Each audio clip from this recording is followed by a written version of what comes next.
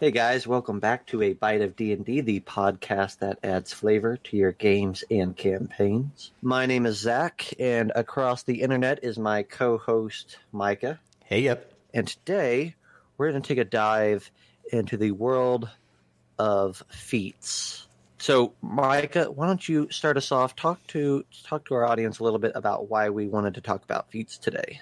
So, one, it's part of the game that everybody seems to either love or hate. Everybody has a different way of using it, and we feel like it's worth taking a look at how we use it in our own games, how maybe we have contemplated changing it in our own games, because I feel like at some point in time we have both had discussions about how we would better like to implement them. Maybe instead of an ASI, they could be used as boons, that sort of thing. So how you can go about implementing feats into your game, both as a character advancement thing, but also as potentially a character development or a way to further emphasize their backgrounds or just their unique characteristics and separate them from other people playing the same class, things like that. So a question that I have, and I'll answer it afterwards. My question to you to start off with would be, what does a feat mean to you? What do feats mean to you? What purpose does a feat serve in your games and to you as the player?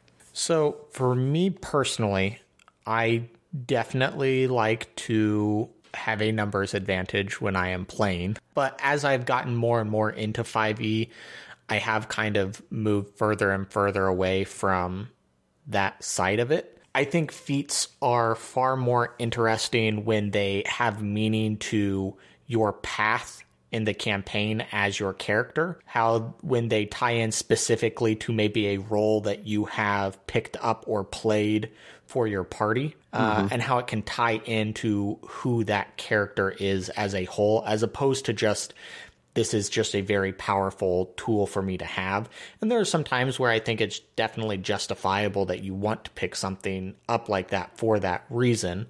But I think feats are at their strongest when they kind of serve as part of the core identity of who you are as a character. And I would agree with that. I would say that maybe feats for me are that thing which distinguishes your Dragonborn fighter from another Dragonborn fighter, or your elf wizard from another elf wizard. They are that thing, or at least one of those things mechanically, which makes your build unique. Now, of course, with RP, with roleplay, hopefully you are developing a personality and a background and a backstory that adds to that uniqueness. But I think this is an opportunity to make yours unique, along with the background idea, the background aspect. And that's why my biggest problem with feats is when they work against that. I don't like feats, like you just mentioned a little bit. I don't like feats when they feel like they're a prerequisite to playing a class correctly or adequately.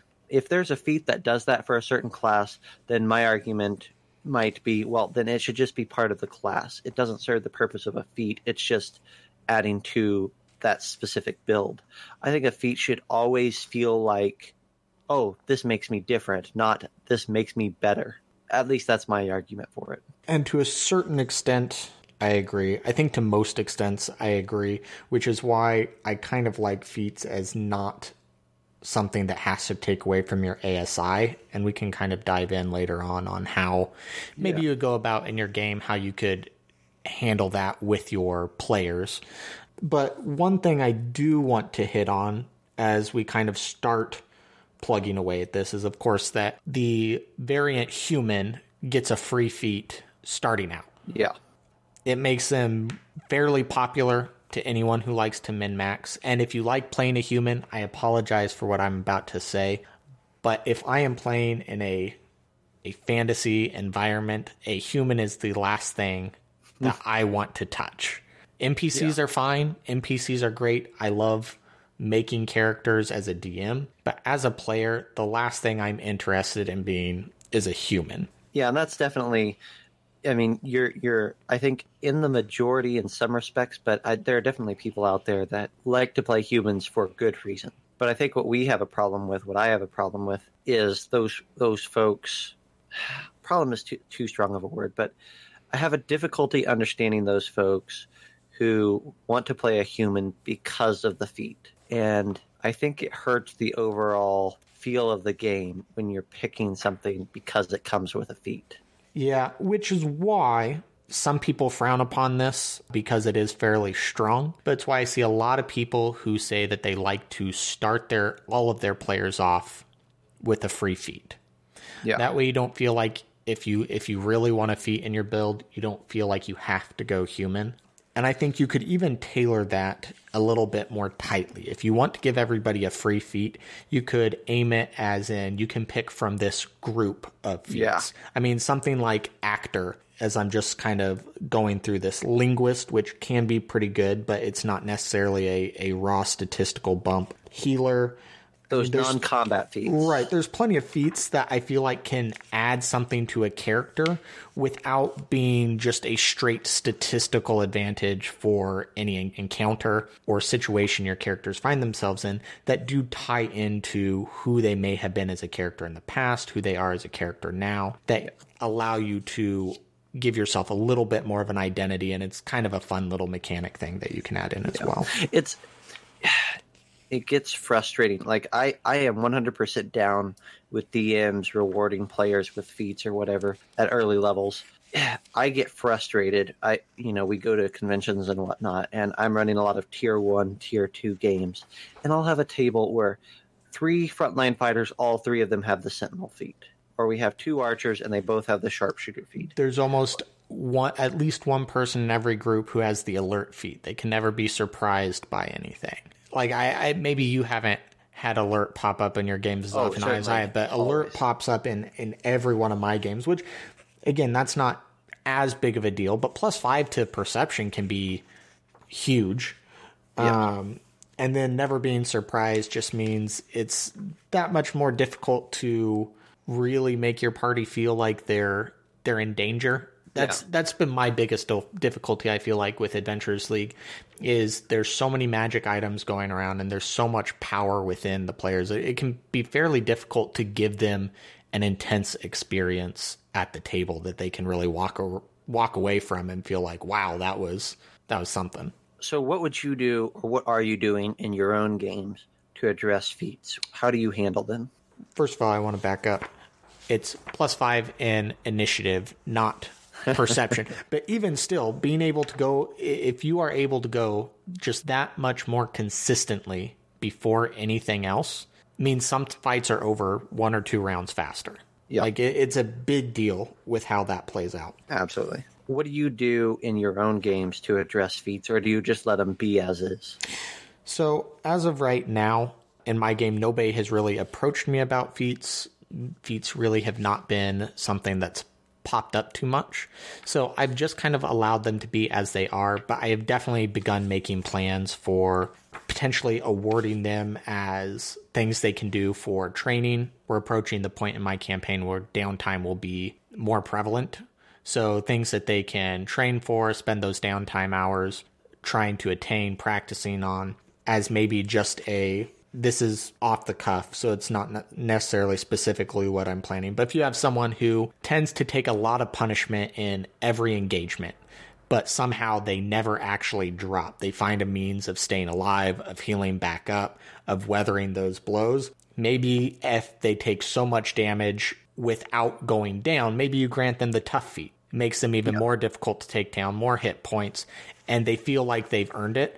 I wouldn't give your players a list of, if you do these things, you unlock this feat, because I think that goes back into the power gaming mentality of people start just like doing checklists of things they need to do to get certain abilities. But I think if you have noted how your players are approaching situations, if you have notes on how encounters have gone, how individual people have played, what kind of styles or techniques they like to use, I think you could definitely sprinkle them in as rewards for roleplay, as well as maybe like a boon or something for downtime, or even incorporate into like a minor magic item. Not necessarily a minor magic item, but maybe don't require attunement for it. So it's basically like a free feat, but it feels like you're actually getting a thing. People like getting things. So bake it into a magic item where it's like, oh, cool, this sweet magic item, and it's also a feat from the book without having to do any like crazy work on making something up.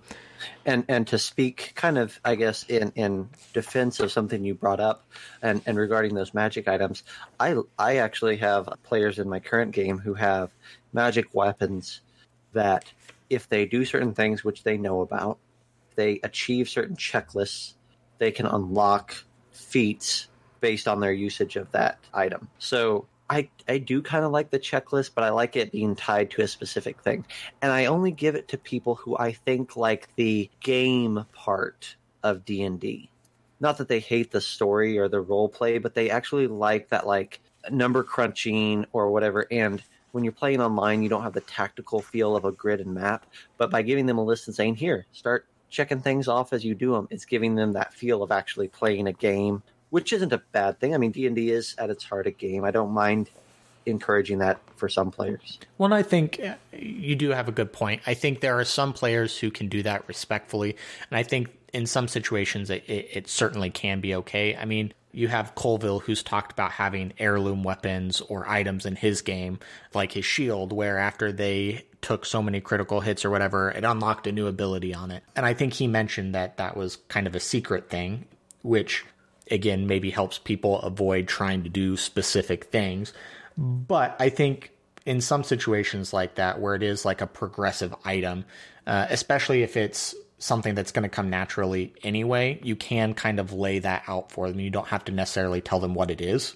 I think that helps avoid them trying to go for certain situations. I think even on the flip side of that, if you really wanted to be devious, maybe if it's a sentient weapon and it's a good aligned sentient weapon, but you do too many evil things with it, maybe you then corrupt that weapon and it gains additional traits or a curse that you can't easily shake that is a detriment to you. Or, I mean, something like that. I mean, you can have drawbacks to potentially following this checkpoint system as well when you keep those hidden.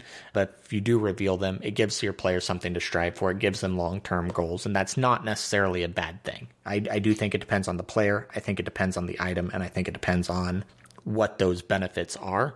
But there's always a situation where that is both beneficial and better for the game. Yeah, and I would say in my own games, I mentioned there's magic items that can get feats, but also I don't really make a whole lot of changes or requirements or anything. People can have the level 1 human, but I guess what I do to combat that is I like my players, I like my party to feel powerful. I like them to feel like they can handle stuff and that each one of them are gaining abilities, gaining items on a consistent basis that make them feel like they can handle situations. And I think that when players have agency, when they feel like they are powerful, they are less inclined to say, well, I need to take this feat to get this other thing. And I would rather if there's going to be a path for feats and they're just going to become this part of like, well, every fighter is going to take the sentinel and every archer is going to take the sharpshooter.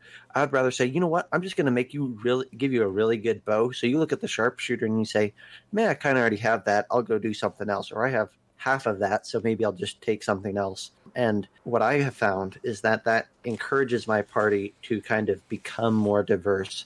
And on the back end, I can handle a party that's maybe could handle 1 or 2 more points of CR than the average 3rd level party or 8th level party. So I don't really mess with feats that much. I kind of let them be out there, but I kind of like you in that I don't really experience in my own individual games that I'm running a ton of heavy feat use. But I think it's rampant, and I see it rampant outside of my own quiet games. If we are talking about Adventures League, it's not like you can implement a lot of these systems into those games. It is what it is, but I think some players take that to them with other tables, or they just come to the tables expecting they get online, they look up a build for because you kind of get this RPG video gaming mentality where everyone kind of looks up, oh, what's the best class build for this? I got these stats. What should I make with it? Trying to make as optimal a thing as possible, which again is okay, but that does lead them oftentimes into you want to take these feats at these levels and you want to take these ability score creases at these levels. And so they're just following like this cookie cutter build. And I think if you give them more empowerment to do whatever they want and you'll work with them on their character development. Aside from that, I think it opens up the game a little bit more for them and how they approach it. This all kind of ties into another episode that we hope to record in the near future, which is D&D as a role-playing game versus D&D as a strategy game. Because I think it fills both very well. And obviously, yes, you can do both at the same time, but a lot of people enjoy the games for two very different reasons. I mean, 4th edition is a great example of that, I feel like, and that it alienated a lot of people because it was a little bit more of a strategy combat simulator and maybe a little bit less of a role-playing game. Yeah, and Feats, I think, are where that diversion is highlighted within the player base. Your role play people are the people who, when it comes to looking at a feat, say, what is my character going to do, or what has he learned throughout this campaign? What can I pick up? And that's a completely valid way of choosing a feat. And your strategy people say, how can I optimize what I'm doing right now to get the most bang for my buck out of this build? And that's a completely reasonable thing, too. So I guess it comes down to where I land on Feats, for your table or for any table, is, as a player, know what kind of a game you're in. And if you want more role play, then I think you got to approach Feats, approach leveling in the sense of what's not optimal, but what's not optimal for combat, but what's optimal to encourage that role play. And if you're a DM running a game, I think you got to look at feats and say, if I want people to pick interesting feats, then I've got to create an atmosphere where they don't feel like they need optimization. Well, and one thing I want to hit on is some of these feats, I feel like, bake in things that we already take for granted in the rules, and especially in the form of things that feel required for certain classes. So if you're someone who likes to dual wield, for example, which statistically, I don't want to jump in numbers a whole lot, but statistically falls behind like Great Weapon Master and other builds that you can do if you're looking for damage output. Yeah. But you almost feel like you have to take the dual wielder feat. You're not restricted to light weapons. You gain the +1 AC. But also an important thing that I think probably every DM just ignores is that it gives you the ability to draw and stow two one-handed weapons in your move action instead of just one. Yeah. That way you can actually use both weapons, which normally you're not supposed to do. I feel like stuff like that can easily just be tied into existing class things without feeling like you're required to mechanically take it in order to be viable.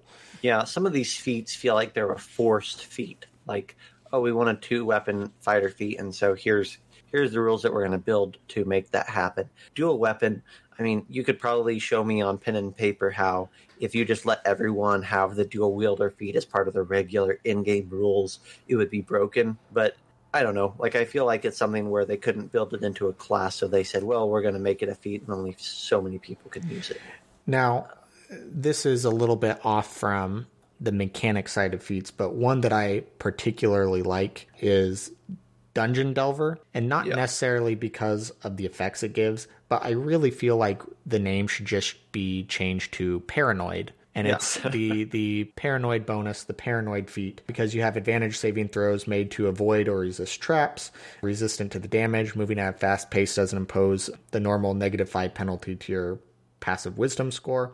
And the reason I like that is I've had plenty of campaigns where I had players never check for traps, or they check for traps at literally every single door because of one bad experience. And I could definitely see this being kind of a fun perk to throw someone's way for running into too many of those. Exactly. There's quite a few feats that I really like in there. One that comes right off the bat is Linguist.